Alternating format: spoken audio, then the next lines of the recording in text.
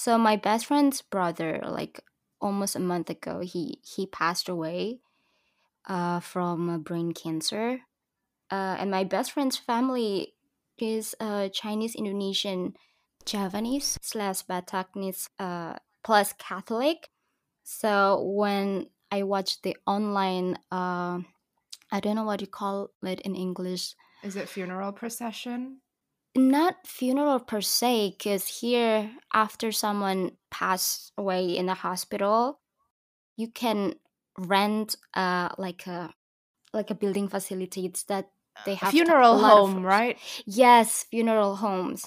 So I watched the ceremony, the Catholic mass online, and Because of then COVID. That's why it's online. yes, also because they didn't want to wait for their relative to come to Samarang to cremate the brother. Mm. So they just want to have it like Mm. right away. So me and my other best friend, we watched this online and we saw two watermelons. So at the bottom of the coffin, there's like flower and two watermelons. And we were just like, what is that thing? And because she's Chinese Yeah. Indonesian, and she was like, is it a Japanese thing? And I was like, no, I thought it was like a Chinese thing. And Mm. she said, okay, maybe it's Chinese Java thing. So we Mm. didn't know, and we didn't ask our best friends because we just don't want to bother her. And then when we met our other best friend, who is So Chinese many best Manado, friends. yes, it's Chinese Medan, he was like, oh, no, no, that's the Chinese, it's a very Chinese Indonesian thing. The next day, on the way to the cremation house, they're gonna break the watermelons as a way of saying we're like separating our world, or like the way Wait, of saying goodbye. huh. Wait, so the watermelon is under the coffin, and then when they transport the coffin from the funeral home to the cremation site, um like they break it in the car or like I what? think it's just to break it, or like, just like a break it as a symbol. Maybe outside the building, or Uh, I don't know exactly. so the coffin, underneath the coffin there's like a special kind of like a special place, a special cradle to put the watermelons. So they put the coffin on the like a table. So there's, you can see the floor, and on the floor there are like flowers and the two watermelons. Ah, Yeah. that's so interesting. But yeah, but my best friend said if it's not watermelons, you use like pineapples, basically like tropical fruit. Oh, So it's why just tropical fruit? I thought watermelon because it's round and the world is round, so you like break the, like you said, break the world to with the yeah. after. He said he didn't know. He didn't know the answer, but usually yeah, which is interesting. Ah, I see. Yeah. Wow, that's so. Yeah, this is the first time I've heard of it, and I find it so interesting. So, what if they cannot find a watermelon or pineapple? What do How you can. mean? You can find pineapple and watermelons anywhere here. I guess that's true. I don't know. I'm just like, what if?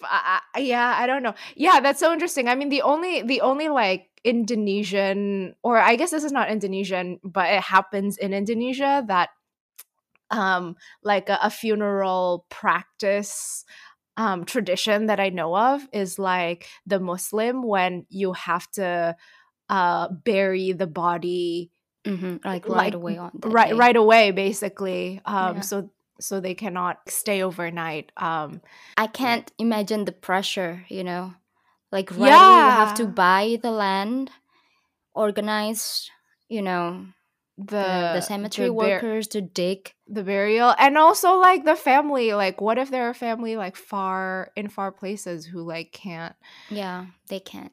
I mean, they can visit come after.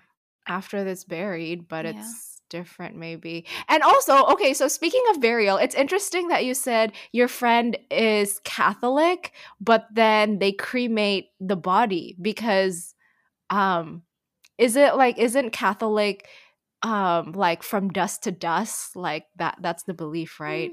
From dust to Well, dust. her family is kind of like my family. We're kind of like a modern Catholic family, and I think also her brother wanted to be cremated instead of to be buried.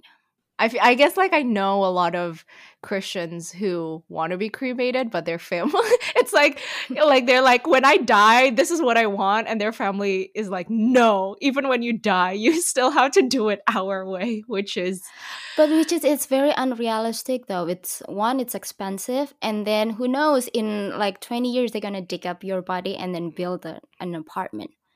You know what I mean? yeah. Yeah. Especially They in can do Jakarta. So whatever. yeah. I mean, and not just Jakarta, it's like everywhere in the world, right? Yeah. Yeah, I mean Like yeah. from our last episode. But also a new discovery that I had from our conversation with Milian in this episode, where she Mhm. said, when you cook offerings for the dead in Buddhism, you cook Yeah. rice. You can't cook noodles Yeah. because um noodle. Well, you'll have to listen to the episode because it's so interesting. Shall we introduce her? Yeah. Dime Lien Nguyen is a visual storyteller, lens-based artist, supper club host, and food artist from Switzerland. As a visual storyteller, she takes on photographic and multimedia projects with a focus on social and transcultural questions with a personal narrative. Her image-making practice, often using ethnographic methods, are focused on issues of identity, migration, diaspora, and community. She questions dynamics within families and transcultural communities, working with themes such as folklore, traditions, food, and its social impact within diasporas. As a food artist, she takes pleasure in preparing and hosting culinary experiences focused on the transcultural identity. And in 2020, she created Mili's Supper Club to reflect the food experiments and findings. Food and the way of preparing food have a deep root in her migrant family story. Growing up in a Vietnamese household in Switzerland, she got the Vietnamese food culture, all the tips, tricks, and recipes handed down by her own mother and grandmothers, to My Linh, the three strongest and most resilient women she knows. So, was the Viet Lao your first project, or the With Love and Respect? Well, the Viet Lao project came before. I did that in, I think it was 2016. And it was actually part of my studies. And at that time, I also started to be interested in my family's background and my family's history. I've always been interested, but I think it was a more conscious interest. And I traveled to Laos for the first time with my mom to her hometown for 3 weeks we went. I took my camera with me and I thought I would take images, but somehow I ended up producing a little film where I interviewed the old lady, which is not directly a relative of mine, but we are somehow like family because after the flat of my family, she was looking after the house and other people we knew, and so she is considered family. So it was very, very interesting to hear her speak about her living, and was very open to me and to my questions, and also to my kind of naive way of seeing their world and my world and the differences. And I think now I would pursue the questions or the work differently. But at that time, I am very happy that the people I met were so open to explain so much things to me I didn't understand. So your family moved to Europe in what, late 60s, 70s, or 80s? They came to Switzerland in 79, but they were in a refugee camp in Thailand, close to the border from Laos. I think for 2 or 3 years. So I think they fled in 70. So your mother is from Laos, and then they fled Laos and stayed at the refugee camp near Thailand, and then your father is from Vietnam. Is that it? That's correct. Yeah. Well, I always put emphasis on that. My mom's family is also Vietnamese, but they are, they lived and were born and raised in Laos. There's like a very big Vietnamese community there. And as I heard from my grandmother, that her mother fled with her when she was a baby from Vietnam, from the central part, because there were also economic, how I say, problems and famine, and they had struggles. So many Vietnamese people from the central part fled to Laos, and It's so actually very interesting because, like, even in Vietnam and even in Laos, we talked to a Lao guest before, and she was saying that, like, how the ethnic makeup in Laos, like, it used to be like 40% Lao Lom, and like now it's Mhm. like 90% Lao Lom because a lot of the ethnic minorities Mhm. have gone out, and then like in Vietnam, like, I think from what I understand so far, it's like a lot of the Hmong and the Mien Mhm. ethnic groups have also escaped. So um, I'm very interested in this dynamic, and I Mhm. wonder if you can talk more about the Viet Lao dynamic in Mhm. Vietnam and Laos. So it was very interesting for me to when we arrived there, and then I saw this reality, because I've never been able to really make up a picture when my mom told me about her childhood in Laos, but she always said we are Vietnamese, and I was like, yeah, but isn't it? Why do you put so much emphasis on that we are Vietnamese? And throughout my childhood, I've always had these little observations or remarks from the other part of the family, from my paternal side, about my accent. So my language, my Vietnamese accent is neither southern Vietnamese, nor is it really northern, nor is it really central, because it's mixed up for from the central to Viet Lao people. So we sometimes have Laotian words in our language, and I didn't even know that. So when we were at my father's family and I said something, they were sometimes laughing or like smiling a little bit, and I did not even know that I was not using a Vietnamese word. So those kind of happenings or situations showed me that I did not know that much. So I started asking questions and paying more attention, and realized that in our food habits, from my home, from my family's mom's home, it's also a little bit different, where we use other ingredients which typical Vietnamese people wouldn't use in this Vietnamese dish, because we got influenced by the Laotian people using the lime leaves in different dishes. And I realized that it's not that Vietnamese people don't use it, but I think they don't use it as much as we now use it. That's interesting. Yeah. It reminds me, like, my friend was telling me, like, she's like ethnic Chinese Indonesian, and she was telling me how, like, some people made fun of her because there were some phrases that is like Hokkien, which is like a like an ethnic and she didn't realize it Mm-hmm. growing up, like, she had used that phrase, which is a very Hokkien thing to do, Mm-hmm. until she was like talking to people who were not surrounded Mm-hmm. by that community growing up, and they're like, oh my god, like, you say that, that's so weird. But yeah, I think it's very interesting, like the linguistic influences that, like, sort of trickle through.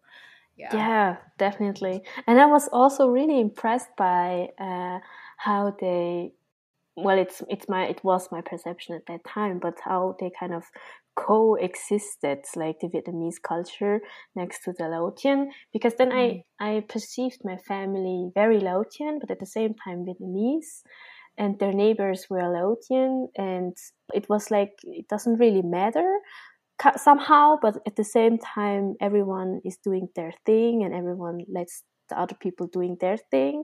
And I sometimes start to compare or try to find a proper comparison to a community in Switzerland which also somehow lives or co-lives like that, without censoring the one or the other, and there's no minor nor majority.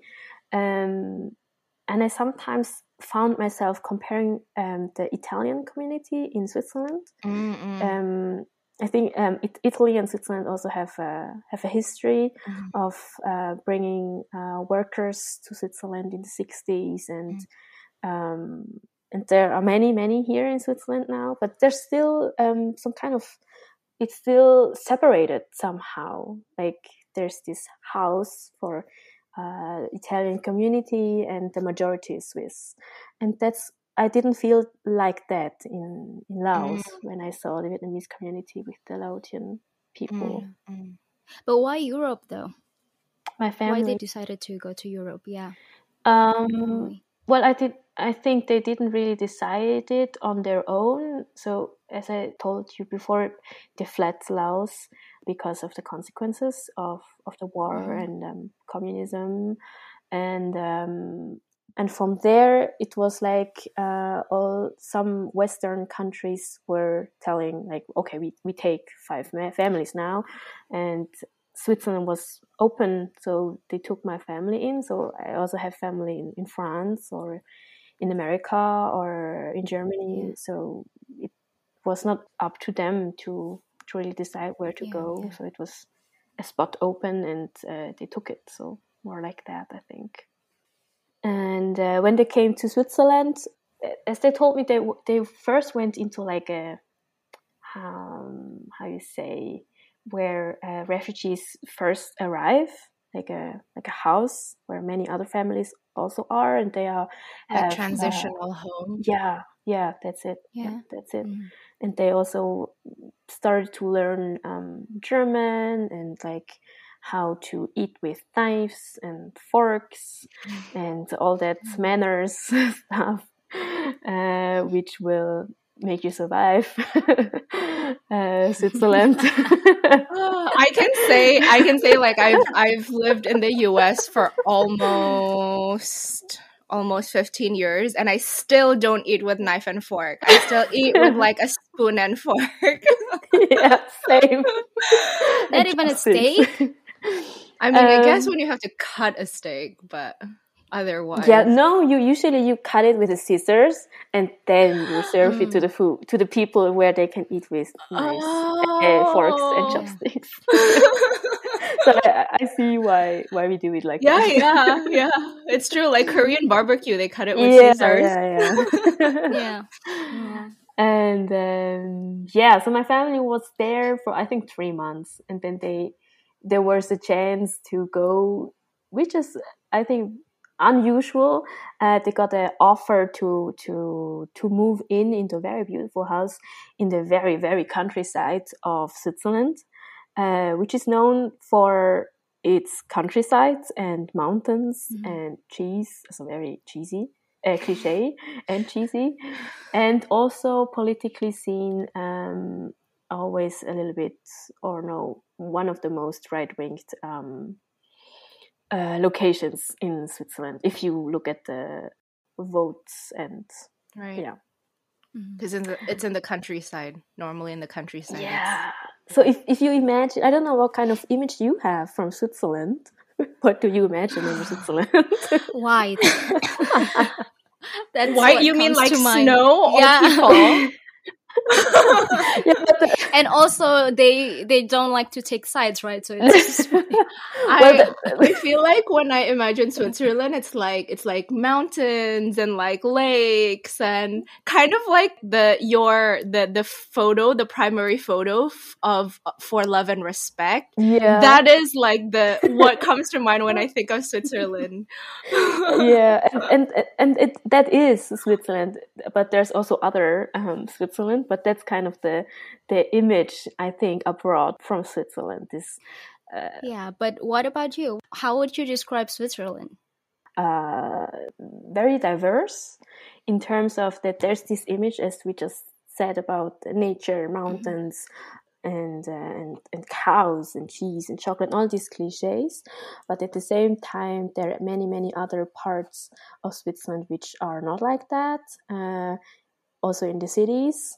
And I think that's what Switzerland for me this very diverse and very many different kind of cultures on such little space put together. That's kind of Switzerland. I mean, we are very, very small, but we still have 26 different little cantons, like districts or provinces, you can say. Yeah. And each canton has its own history and its own culture and own food. And so we are all very proud of that. So if we go to a gathering and we get to know each other, there's always a talk about where your dialect comes from. And then there's also this hierarchy of, okay, you're from the eastern part, your dialect is ugly. But if you're from the main city, then it's a very beautiful accent. So that's Switzerland for me. You said that you have family who are also in Germany and also in the United States. And do you observe any differences between your families who are spread in these places, but also the Vietnamese diaspora? Because when I first came to the States, like, I lived in Washington State, and the west coast of the US, I think, has like a really big Vietnamese diaspora from when they came here in like the 60s and 70s. And it's almost like there's this like stereotype that like the Vietnamese diaspora in the States, they end up owning nail salons or working in like a salon type of industry. And then in Germany, from what I understand, the Vietnamese diaspora end up working with flowers, like they sell flowers and have a flower business. And I wonder, I don't know, like in Switzerland, how is the Vietnamese diaspora there? There is definitely a Vietnamese diaspora in Switzerland. There are many, many people around in different cities. And there are a few cities which have a bigger community than others. But in comparison to the diaspora in Germany, which I also somehow got or experienced through my relatives from my father's side, they are in Germany, and also in France. Mm-hmm. I think you cannot compare it because we are so small here in Switzerland. I think at that time in the phase after the war, during the many refugee fled their country, Switzerland took in about, I don't know, I think 10,000 people. And since then the community grew, but it's nothing compared to I don't know, America, LA, where they have their own little Saigon, or in France where they have the quarter, which many Vietnamese and Chinese people live in, or Germany, Berlin and Leipzig, where they have these centers and the shops and everything. So I think there's not a specific stereotype in Switzerland where you could say many Vietnamese people would sell flowers or work in nail salons. But you also see them. You do see some nail salons owned by Vietnamese people, and flower shops, not that many. But what you see are, as everywhere, I think, a lot of imported goods shops, so Asia stores, Asia shops, and also a lot of restaurants and imbisses or like takeaway stands where many Vietnamese or Vietnamese Chinese people serve their food. So if you would come to Switzerland, I don't think that Vietnam, or especially the Asian community, is very visible.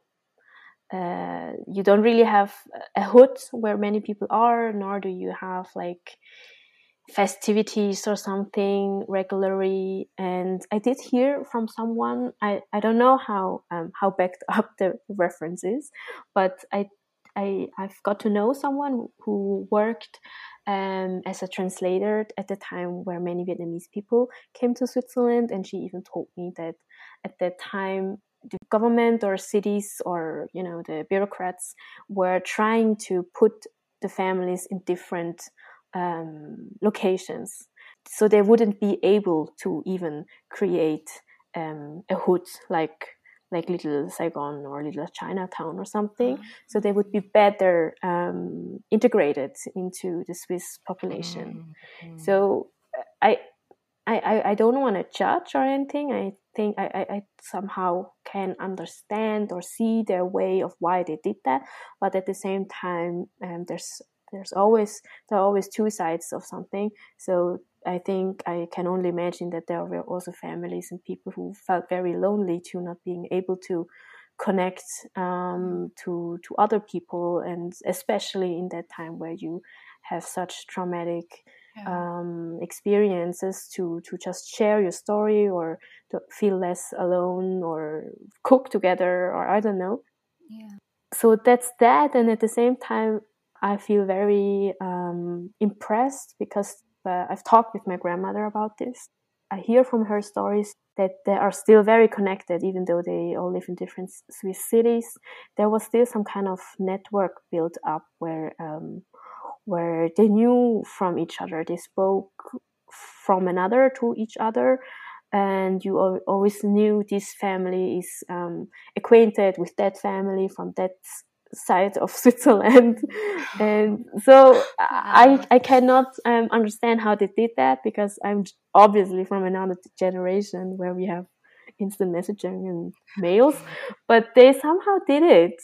So that's just so impressive. Facebook. Yeah, probably. No, that they also they sold food to each other, like someone's doing baos and then sending. My grandmother was one of those in rural Switzerland. She did her banbao, the steamed buns, and sent them via post express to the other side of Switzerland. So that someone can enjoy the taste of home, and my grandmother was able to make a little side money. So did you grow up cooking with your grandma and your mom? Depends on what you understand cooking with means. I mean, helping, like cutting chilies or something. No, because you have Project Moi Moi, right? I don't know. I'll probably say that wrong. Is it Moi Moi? It's Moi Moi. My. Yeah. So in that project, you cook for other people, right? Yeah. So I'm just curious, where you grow up. I did not classically grow up cooking with them. It was more, I think, observing and being part of that whole food and cooking experience. And I think at this point, I find it important to mention that I think every Vietnamese household has a very strong connection to food and cooking. I think that's just very much, not only Vietnamese, I think most cultures, actually, not only Asians, have a strong connection to food and preparing it.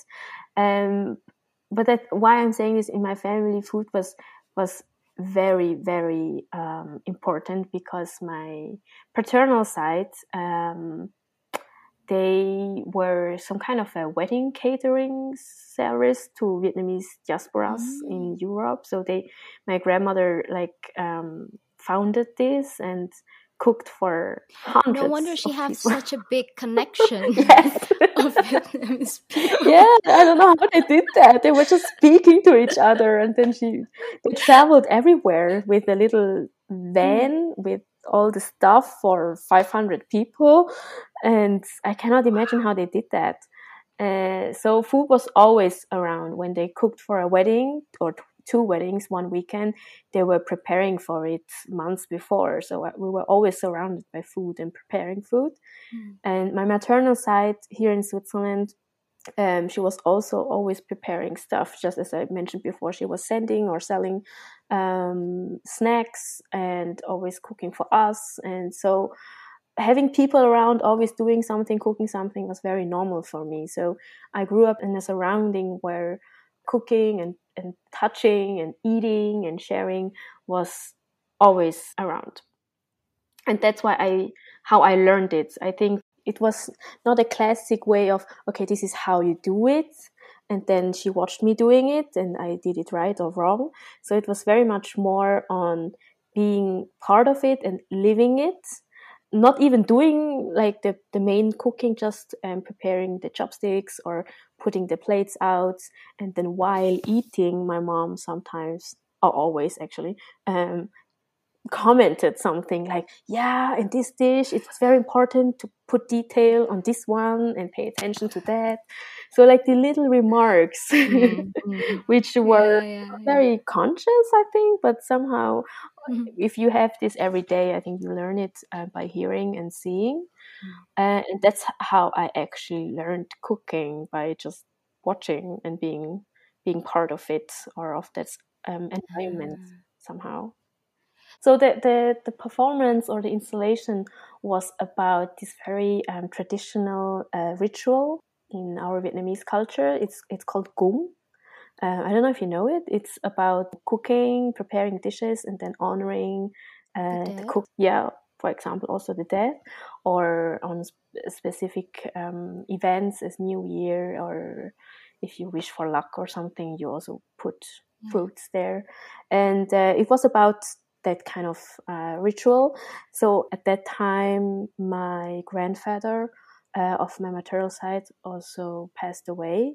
So it was also somehow my way of trying to contribute or invite him over. Or it was also about thinking on how we can, as second generation, live our traditions and rituals which my parents and my grandparents conveyed to me, but not like very strict on how you actually do it, because I think it's not always possible, because living in Switzerland doesn't give me a day off on New Year, so I cannot go after all the traditionals you need to do on New Year, because I need to work during the day, because the majority does not believe in Chinese New Year.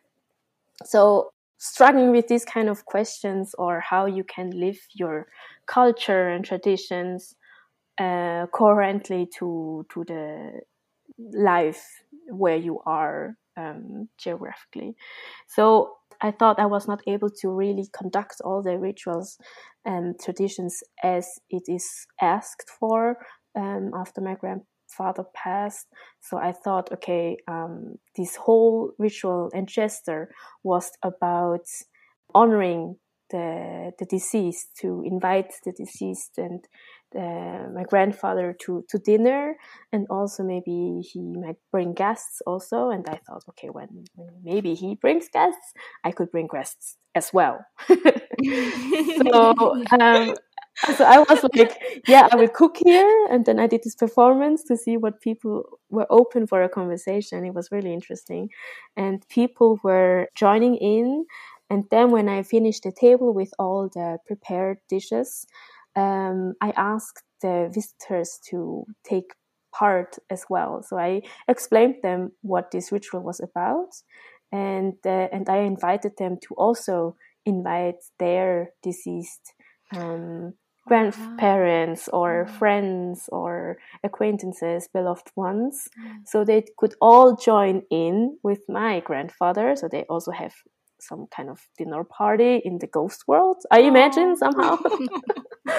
And so that's what I did. And it was really, really nice to see the many people all taking the incense stick and watching me first how I did it, and then they did it as well. It was also interesting for me to see how they did it, because they obviously didn't pay attention to some specific details I was taught to from my parents, because they didn't know it. But it was also okay, because I felt, yeah, they do it like they do it, and that's nice that they're even doing it. And taking time to think of the deceased and invite them to dinner somehow. I love that. So that was the performance. So, what kind of Vietnamese food did you cook for this project, Mai Mai? I cook different dishes, and it's usually a rice dish you prepare for these kind of occasions. My cousin told me you do not prepare the noodle soups with the rice vermicellis, bún, is it called in yeah. Vietnamese? Why? Because they say it's something they say. They say that the lost ghosts would how you say, cruel about the food, and then it would be easy to that the noodles get torn apart. So it's always important to serve rice dishes and not noodle dishes. Wait, so they will fight about food, but then if it's rice, they're not going to fight about it? They're gonna fight about it, but the rice doesn't break. Okay. The noodles break apart, and that's like That's bad luck or something. so... Oh my gosh, that's so interesting. Interesting, right? Okay. So yeah, so I did a rice dish, and usually when you do it at temple, it's all vegetarian, and I also did it vegetarian / vegan, and there were how you say, a braised menu where I braised vegetables and eggplants and tofu and vegetarian sausage, and there was stir fry vegetables, and there was a tofu dish, and there was a soup, of course. To every rice dish there's So soup. is there a reason it has to be vegetarian? Well, in Buddhism we say that Right, you don't hurt animals or any other lives, and that's why in temple kitchen it's always vegetarian. Okay. Somehow. But that's a very good question, because there's these rituals on New Year's, for example, on Chinese New Year's or Lunar New Year. Sorry, I'm saying it wrong. Lunar New Year. There's also a tradition that you serve a cooked chicken. So it's not everything religious or religiously, spiritually. I think because there's different kind of Buddhism. My Buddhist friends and my Buddhist family, like, they eat so much meat. That's why it didn't register in my mind that it was a religious. I think I was just talking about this the other day with my friend who sort of Buddhist. I mean, his family is Buddhist, and he told me that there is this type of Buddhism that eat meat, that they're not vegetarian. That a lot, I forgot what it's called, but yeah. Well, there are different streams of Buddhism, and I think the stream most Vietnamese people are part of, I think Mahayana. I'm not Mahayana. Sure. But I think it's that stream. They say that you do not kill, so you do not hurt lives. So they are convinced vegetarians, and that's why it's very interesting to see in Vietnamese food culture or habits also that it's actually very vegetarian friendly. So tofu, for example, I think that you guys know that it's not actually, as the Western perceives it, as a substitute for meat, but it was always its own food component. So there are Vietnamese dishes where you fill... they're not mixed? Yeah, you even fill tofu with meat in it, and then you cook it in tomato sauce or something.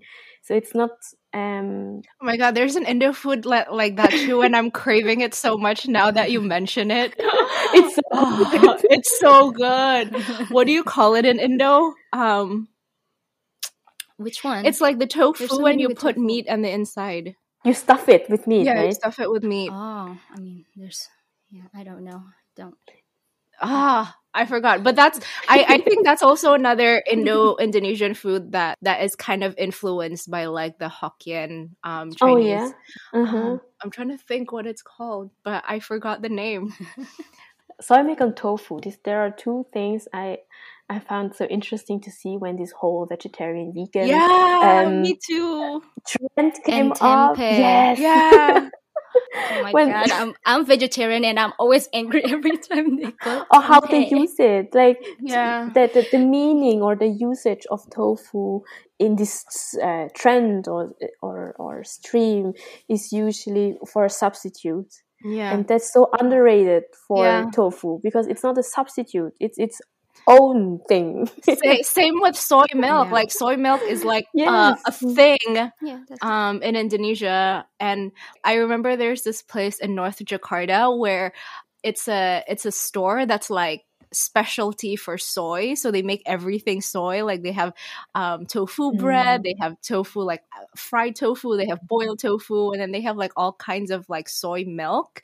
Oh, that sounds delicious. It's so good. Like it's a soy specialty store and I miss it so much. But I remember when soy milk started becoming a substitute for dairy, I was like, wait, Yes. like what the fuck?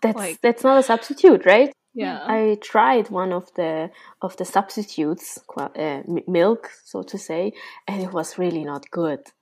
And I was like, no, guys. What kind of milk? Soy milk from like a Swiss retailer. And I thought, okay, this is nice. Everyone is drinking soy milk. And then I drank it and was like, no, guys, soy milk is different. It's different. They don't taste like soy milk, right? It's like, it's also very thin, I feel. Like real soy milk is like thicker and you can taste the texture. And it can be very creamy somehow. Yeah. And also that distinct taste of soy. Mm-hmm. I think I kind of lost it. Yeah. Oh, so you actually focus a lot on food in your work then, because you're currently working on the project Food for the Dead. Is that connected to the Mai Mai project? Mm-hmm. Definitely. The Food for the Dead is a series, a photographic series. At the moment, it can change, I think. But I started that, I think, 2 years ago, or 1.5, where I started to be interested in those rituals and those traditions how much it means for us to cook dishes, to spend hours in the kitchen and then to offer them to our ancestors. And I think the whole journey or the whole start of the series started there. And then I think cooking and food was always some kind of bridge or a way to get an access or to build up conversations with different members of my family, also through language barriers. There was not much we could talk about because I didn't have the vocabulary, and food was always, it does work always. And I started this series and also look into how my other grandfather from my paternal side, how everything went when he died 15 years ago. And there's a lot of archive images and footage I looked into, and also this how you remember stories and situations, and then how you remember them when you were conscious or like older or mature, and hear different perspectives on the story and get more facts to the situation. I think everyone can relate to that, and it all came together. And then I started cooking and realized I need to share these cookings and findings, because eating alone or 2 people is always more boring than eating with 20 people. It's always just much more fun, and I think that's how Vietnamese food is built up. It's something. It's a food culture to be shared, and it became kind of part of my, or it always was, I don't know, part of my artistic practice. And I did this performance, the Mai Mai, also to bring all of this together, all these themes and questions and observations and interests I had in.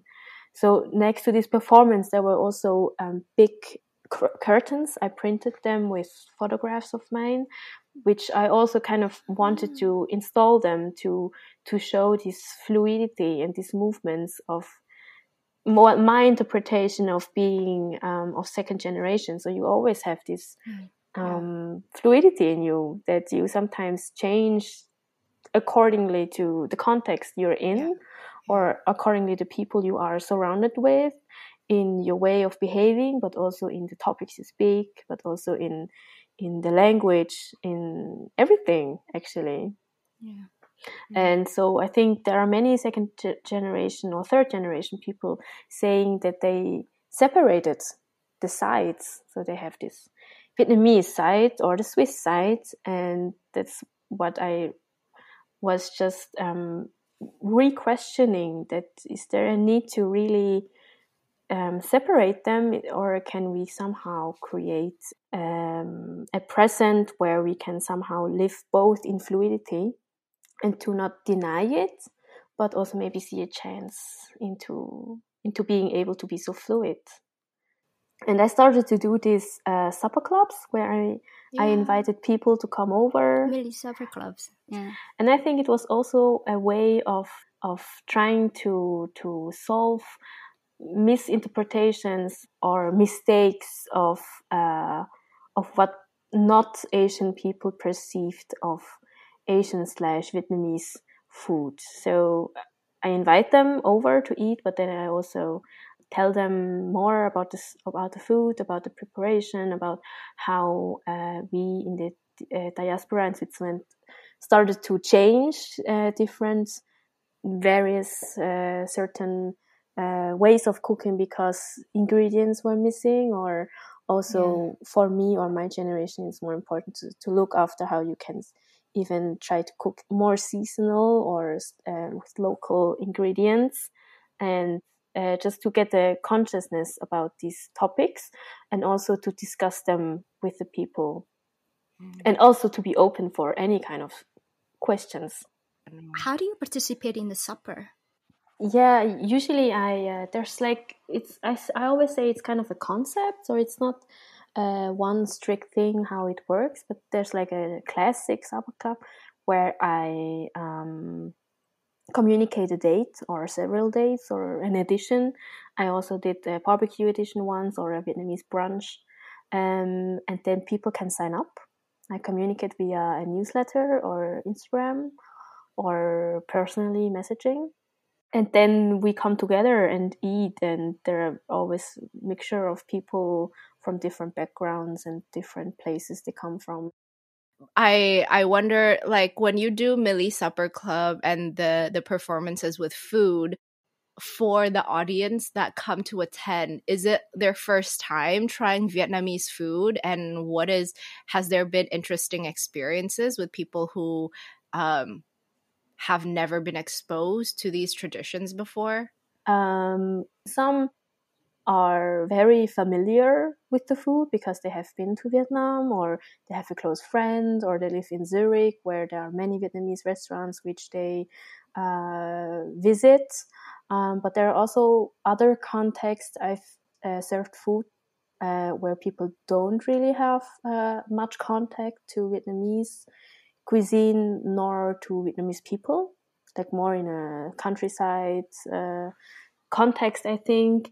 And I often face very cliche and stereotype encounters or remarks or topics or conversations like, oh yeah, I was in Vietnam and it was beautiful, and the holiday and everything, and they told me everything about the holiday. There was even one time where someone went and got their holiday album, which that person did in 2 months in Southeast Asia, like in all the countries. Like the classic. And this person is a total stranger? Yeah, I did not know the person before. Wow. And so then she was like... And then the person showed me like, yeah, here I traveled with the motorbike, and then I went south and I sold it because I didn't need it anymore. And then I went backpacking, and it was really nice because it was so authentic meeting the farmers. And yeah, it was very difficult for me.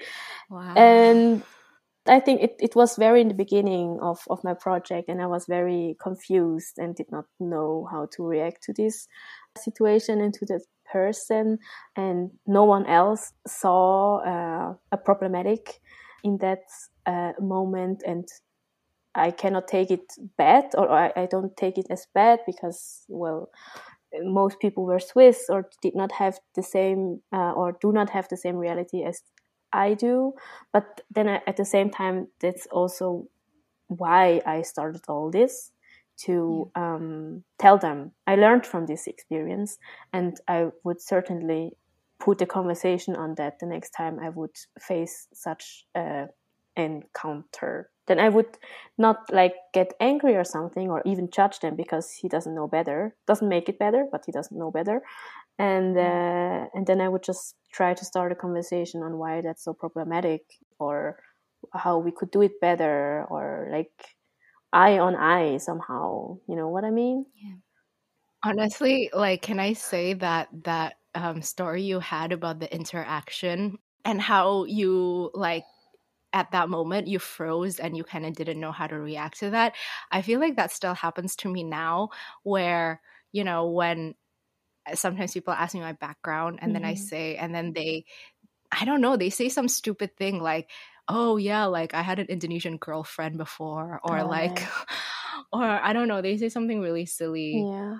Like just silly things like that. And I still actually don't know how to respond to that. And I actually remember when I was in Indonesia, so I am like ethnic Chinese Indonesian, and I was with like a Sunda person, and she started saying like, oh, you know, like my family are traders. Like, it was a very weird conversation where she told me her whole family history about how they were like traders and they were never like really teachers, and she was the first artist in her family.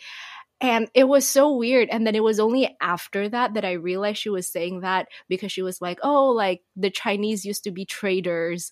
And I'm having this conversation with you because you're Chinese. Goodness. It was like really strange. But like, I know that feeling where in that moment where someone like says, gives you something like, hey, look at this. And you kind of like don't know how to say like, don't show me that, or like, don't tell me that, or whatever, because you're kind of just like, okay, like you want to still be respectful. But yeah, that is like a strange feeling. Oh, I'm so sorry that you had that encounter. No, it's just like now I laugh about it and it's funny. But I think that's something that a lot of people experience and people don't really, it's, you never really know how to respond to that, because it's not like one formula. Yeah. And I think it's like everything takes practice. And I thought that needing to understand the mechanism behind it, or what really was happening, that this person was reducing me to a country which he has a perception of from his point of view and nothing else. So it's kind of not that I feel, well, I do a little bit feel sorry, because it's, if you look at the world like this in every way, that's too bad. Yeah. And I would be very happy to if I would ever meet him again, to try to encourage him or speak with him about it, and maybe even change a little bit or move something in him, and that would be even enough for me to, one change at a time, one person at a time. Yeah. Something that I noticed just from having this conversation with you is that even as a second generation, you're still very in touch with your Vietnamese side, your Viet Lao side. And I think that's like really incredible, because I see these Indonesian Americans, like they're like half generation, like not even one generation, and they already lose everything. Like they don't even have any connection. They don't even speak the language. Like they wouldn't know all of these traditions with food and everything, because basically, you know, I don't know if this is just like with diaspora communities in the United States, where a lot of the first and second generation people feel like my family is not able to adapt to the new environment, and then they won't let me adapt to the new environment, and they want me to live the way they live back when they were still in their home country, blah blah blah. So I think I don't know, I think it's really amazing that your family was able to preserve that. Thank you. It really means a lot that you somehow saw that or noticed. And at the same time, I also need to add that I'm also very grateful and thankful that my family kind of preserved or conveyed it to me. But I also need to emphasize that my family, or especially my parents, were very it was so change and the work you need to do, it always needs to come from both sides.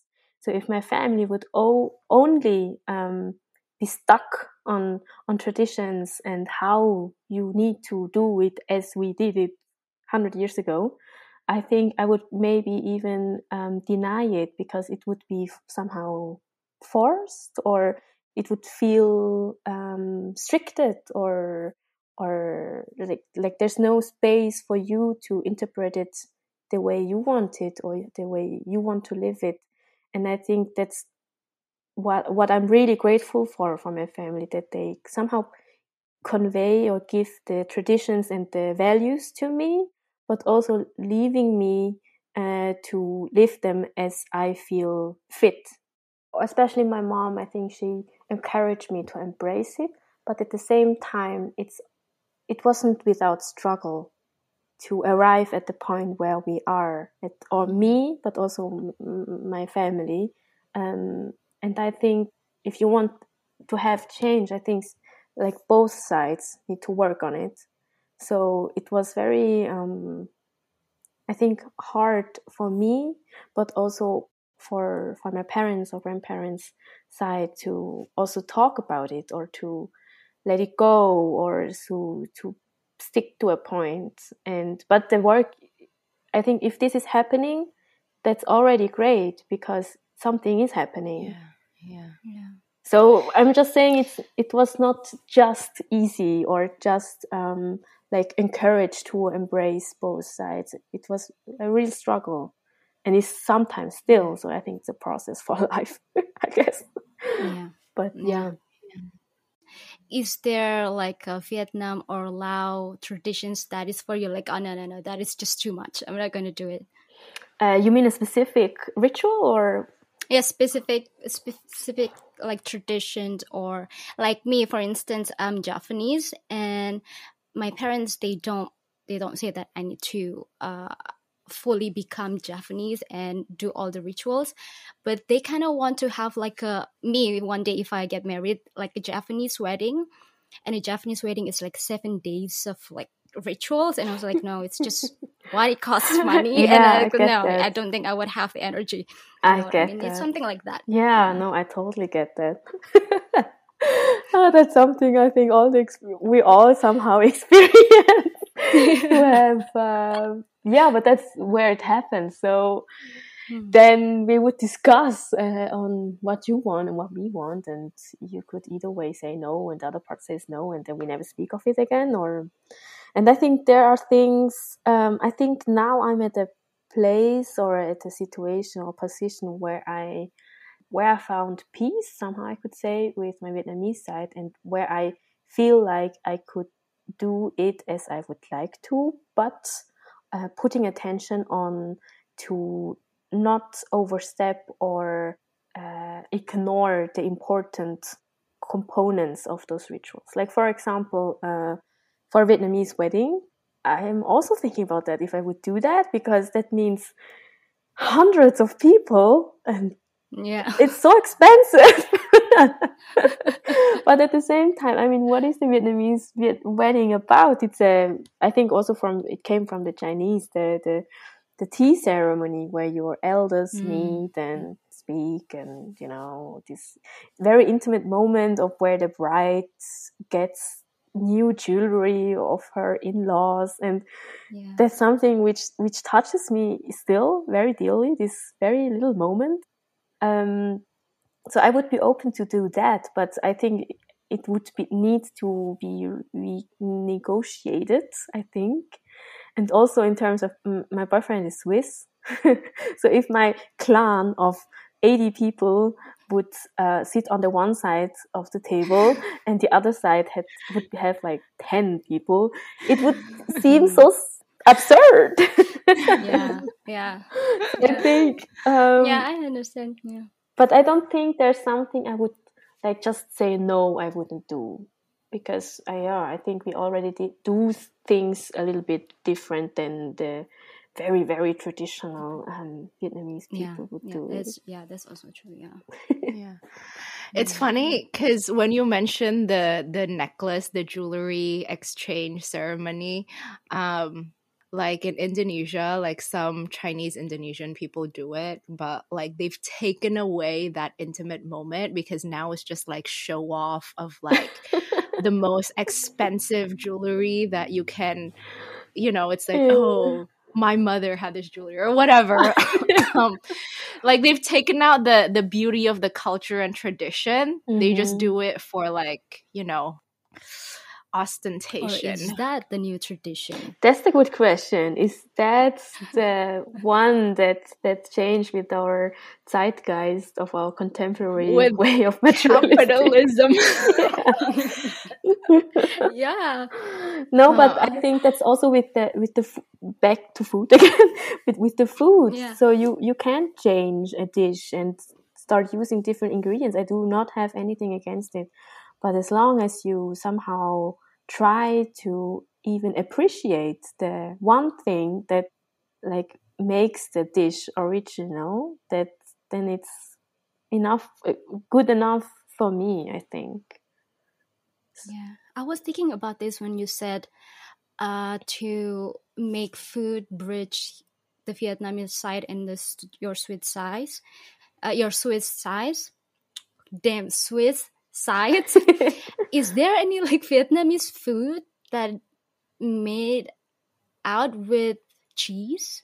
I mean, in terms of the famous ingredients, is there, or because Indonesia, I don't think we traditionally have cheese. Ropang, dude. Like India. We have roti panggang, which is like cheese and chocolate. But that's influenced by the Dutch and then the Western world, right? But right, the traditional one. Yeah, it's not like I don't think ghee, like India. India has their own cheese, right? Yeah, I think Vietnamese is pretty the same. We do have like dairy ingredients such as condensed milk or these cheese triangles.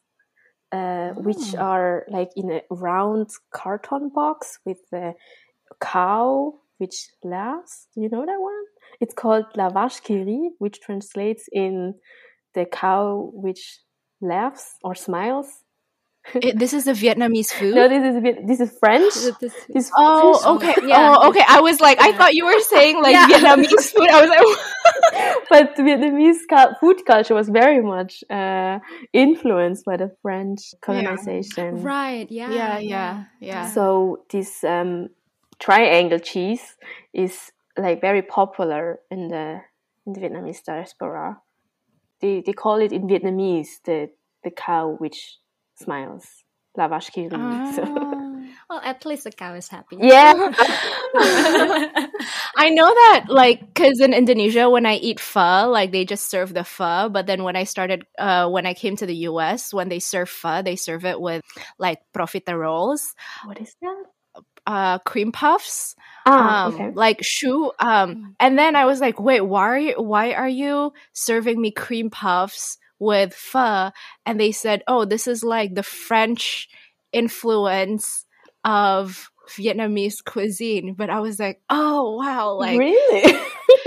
Yeah.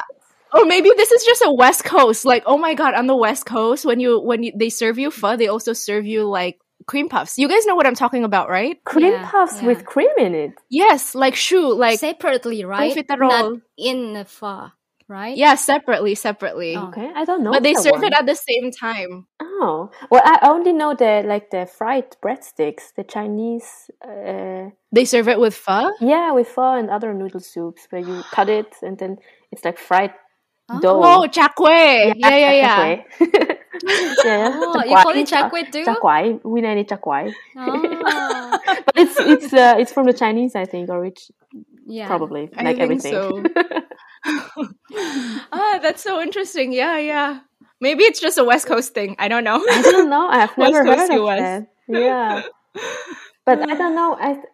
If you ask me now, if there would be a dish, I would not know. But I could say that sometimes when I bake like Swiss stuff, Swiss desserts or bakeries, I sometimes get the ideas of how to like translate it into a Vietnamese way. And I always have this idea, but I have never gone after them. But I will someday. You should. Yeah, no, I should. I really should, because there are really some really nice Swiss bakeries, goods and desserts. Yeah. So, shall we ask the closing question? Sure. Okay, I'm nervous now. These are very two important questions out of the whole episode. Okay, we all take a sip to drink now. So, our very important closing question is there a food that when you're visiting Laos that you miss from Switzerland? And then when you're in Switzerland, is there a food that you find in Vietnam or Laos that you miss and you cannot find there? That's a very good question, which leads me to another answer. I'm so sorry. Which I haven't mentioned, because one thing why I think my family cooked so much in Switzerland, because there's such a little diaspora, is because you had to do everything yourself, because you could not buy it anywhere. So that's why I do everything myself, because unlike in Germany, there aren't many restaurants which serve very traditional food or shops or something. So that's because I thought of one dish I enjoyed very, very much in Laos, because it smelled like home, because that's a dish I cannot get in Vietnam, nor can I get it in a Vietnamese restaurant in Switzerland. And it's called bánh canh. And bánh canh is, maybe you know it, it's a noodle soup where you have tapioca rice flour noodles, which you make yourself with chicken broth or any other broth, but I prefer chicken broth with that one. And someone could argue that you can eat it very well in Vietnam, and I totally agree. There's really good bánh canh there, but it's done and prepared differently in Laos or by Vietnamese Laos people. And it's interesting that you said it smells like home.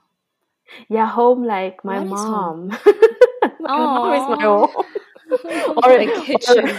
Or regarding food, like home is where, and also how they, I don't know the word for it, but in Vietnamese there's like a word for when you season, like when you try the food and then you adjust it, like more salt or more sugar, but tasting somehow.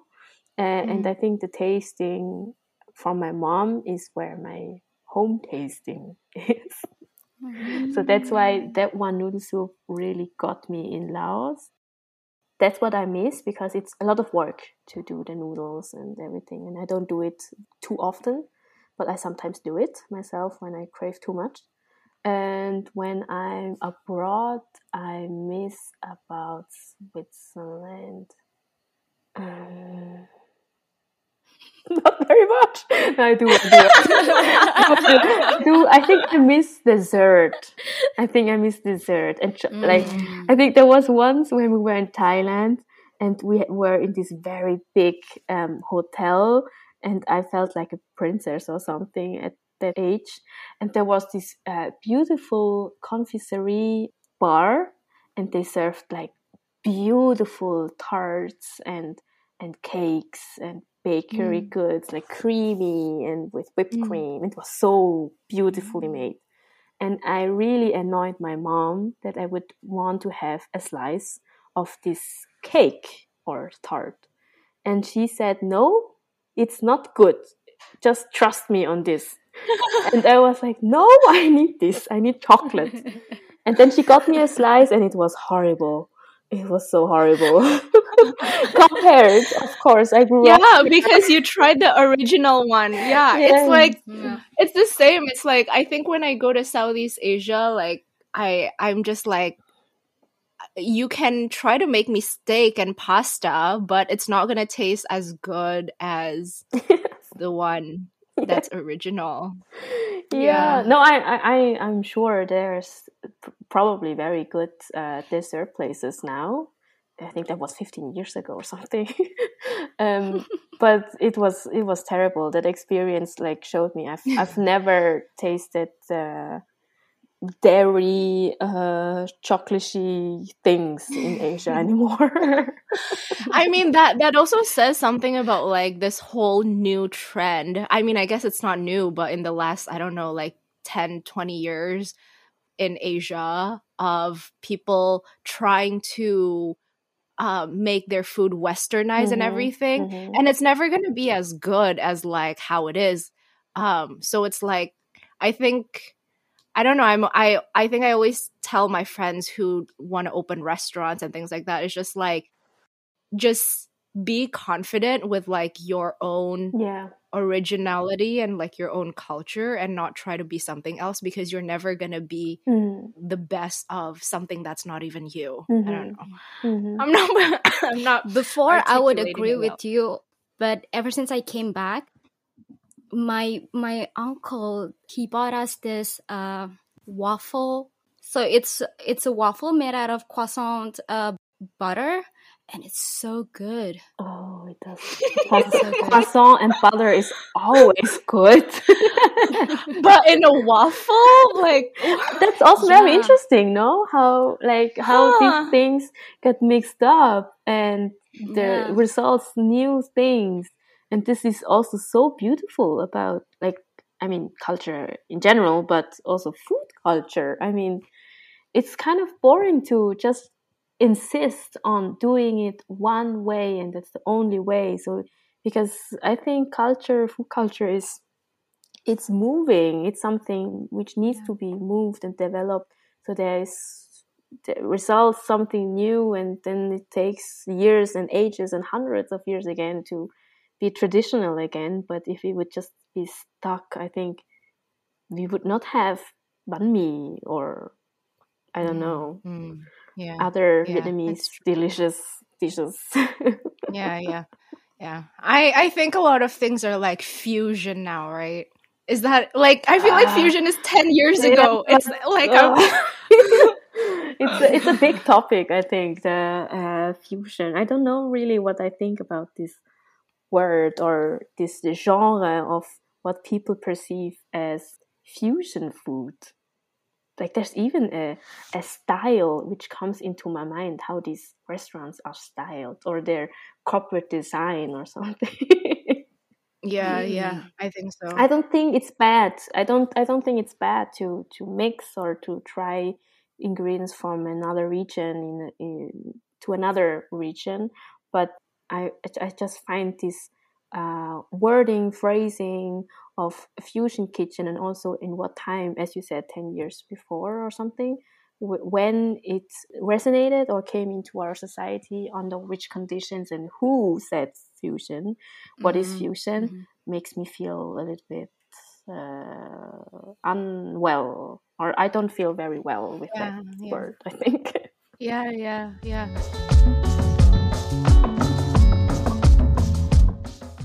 It's kind of interesting, no? The logic behind it. Yeah, because the Chinese tradition, when you're having your like a birthday party, usually you have the noodle, right? Like a noodle dish. Yeah, I've heard of that. I feel like I've never actually seen that in real life. No, not even in your family. No, but I think I told you, right? Like we were like, our celebrations are not very Chinese. We have very Western traditions of celebration. But the reason I know is because like when I go to a restaurant and I look at the menu, and like sometimes they have a menu that says like mi ulang tahun, and I always like, I remember as a kid I would always like ask like, what is mi ulang tahun, like what how is that different from like regular mi? Yeah, I mean, in a sense, it's kind of makes sense that when you're having a birthday, you have like the noodle, because it's long for some for long life. Yeah, and then for like offering food, give them rice. Yeah, I guess. Yeah, I never participated in that type of ritual. Yeah, I've never either. I think the first time I participated in a ritual like that was after I moved to New York. So not even like Bellevue and Seattle. Like after I moved to New York, there was this group of Singaporeans, and they celebrated Lunar New Year, and during the celebration they did this thing with this like noodles and fish where they like throw it up in the air kind of with chopsticks. Noodle and fish. Maybe not fish. It was like it was noodles with fish sauce, I think. Ah. And then they throw it up in the air, like they toss it like rame-rame, like everyone crowds around the like big plate and like everyone tosses it up. And I was like, what is this? I've never done this before. But yeah, so you've never participated in like rituals like that before, but have you like observed similar rituals? But in Indonesia, there's tons of tradition. Yeah, and I feel like the traditions have also like what's the word? Kind of like blended together, so it's not like I know in Jakarta it's like very influenced by Persian and Chinese, and it's kind of like blended together already. Like Betawi culture is like a blend of like Chinese, Persian, and Javanese together. Yeah. It's like those like there's so many, and there are so many, yeah. And I realize my childhood is very westernized. Imperialism. But do you have like a celebration that you like? Is there like a tradition that you celebrate like once a year with your family? Christmas. Yeah, but I mean, Indonesian way of celebrating Christmas also kind of different. Yeah. And maybe it's more different, like if it's Indonesian Catholic versus like Western Catholic.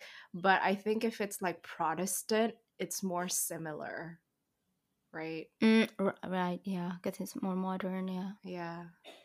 So thanks for listening, and until our next feast. This is Ruth. And this is Alexandra.